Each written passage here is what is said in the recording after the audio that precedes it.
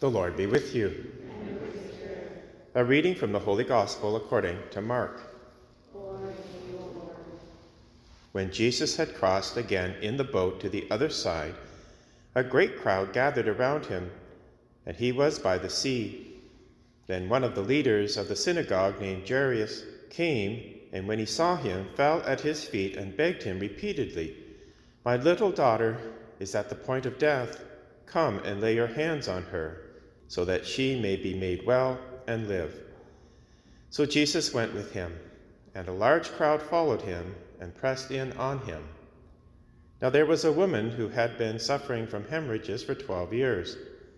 She had endured much under many physicians, and had spent all that she had, and she was no better, but rather grew worse. She had heard about Jesus, and came up behind him in the crowd and touched his cloak, for she said, "If I but touch his clothes, I will be made well." Immediately her hemorrhage stopped, and she felt in her body that she was healed of her disease. Immediately aware that power had gone forth from him, Jesus turned about in the crowd and said, "Who touched my clothes?" And his disciples said to him, "You see the crowd pressing in on you. How can you say, 'Who touched me?'" He looked all around to see who had done it. But the woman, knowing what had happened to her, came in fear and trembling, fell down before him, and told him the whole truth. He said to her, "Daughter, your faith has made you well. Go in peace and be healed of your disease." While Jesus was still speaking, some people came from the leader's house to say, "Your daughter is dead. Why trouble the teacher any further?"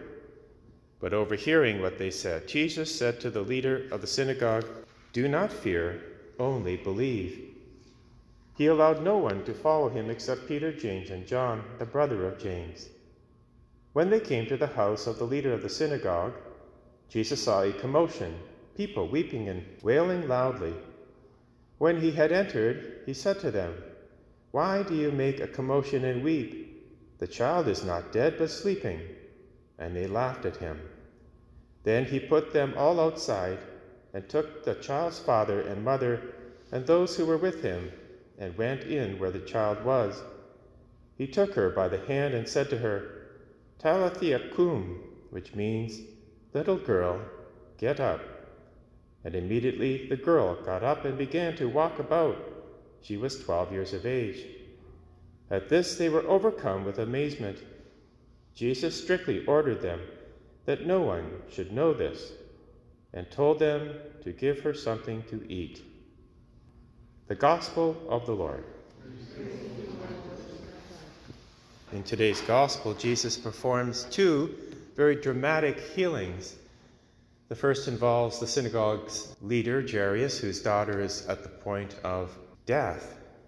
Both of these healings will involve the mediation of the physical, the corporeal. And so the leader falls at Jesus' feet and says, "If you but lay your hands on her, she will be well." Now, of course, he had faith, and that was important as well. The second healing comes when another woman elbows her way through the crowd, falls at Jesus' feet, and says, "If I but touch his clothes, I will be made well." And immediately her hemorrhage stopped, and she felt in her body that she was healed. So here we have two instances of healing. Both women had faith, but notice Jesus used the material. First of all, his own humanity in touching the girl, and she rises. And the word in the Greek there is the same word that will be used when Jesus is risen from the dead. But also we have a woman who merely touches the hem of Jesus' garment. Now this is at the heart of the economy of salvation, how God convey his grace, because he knows that we are spiritual and corporeal, body, soul composites. So he deigns to come down to our level and engage grace in a way that we will be most open to it, that is, using the physical that we're familiar with. There's many precedents of this throughout the scriptures, many foreshadowings. For example, in 2 Kings chapter 13, The dead bones of Elisha come in contact with a person who recently died, and he comes to life immediately because he came into contact with the dead bones of this holy man. In the Acts of the Apostles, we have Peter's shadow falling on the sick, and they are healed. That's in Acts chapter 5.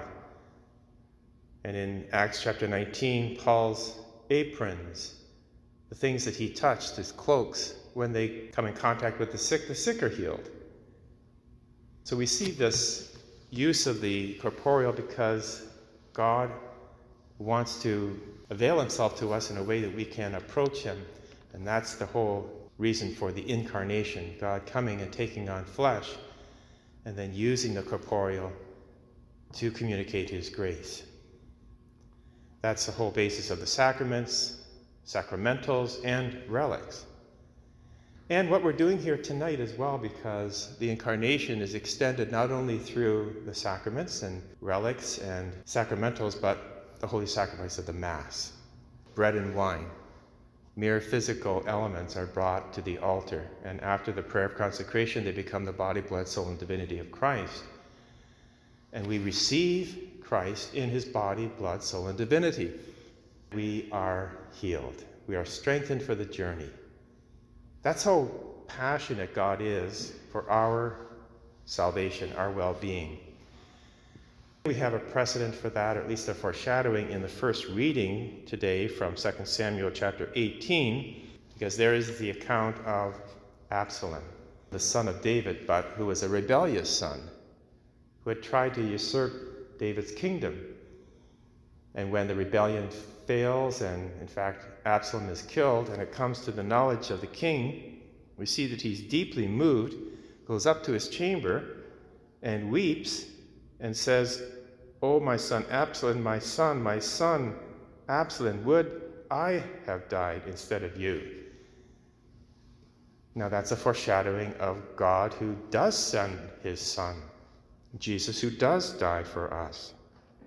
And through his death and resurrection, again, this corporeal humanity of Christ who suffers on the cross, raised again, and now communicates to us, especially through the sacraments, which are bread and wine, oil and water, and we are healed.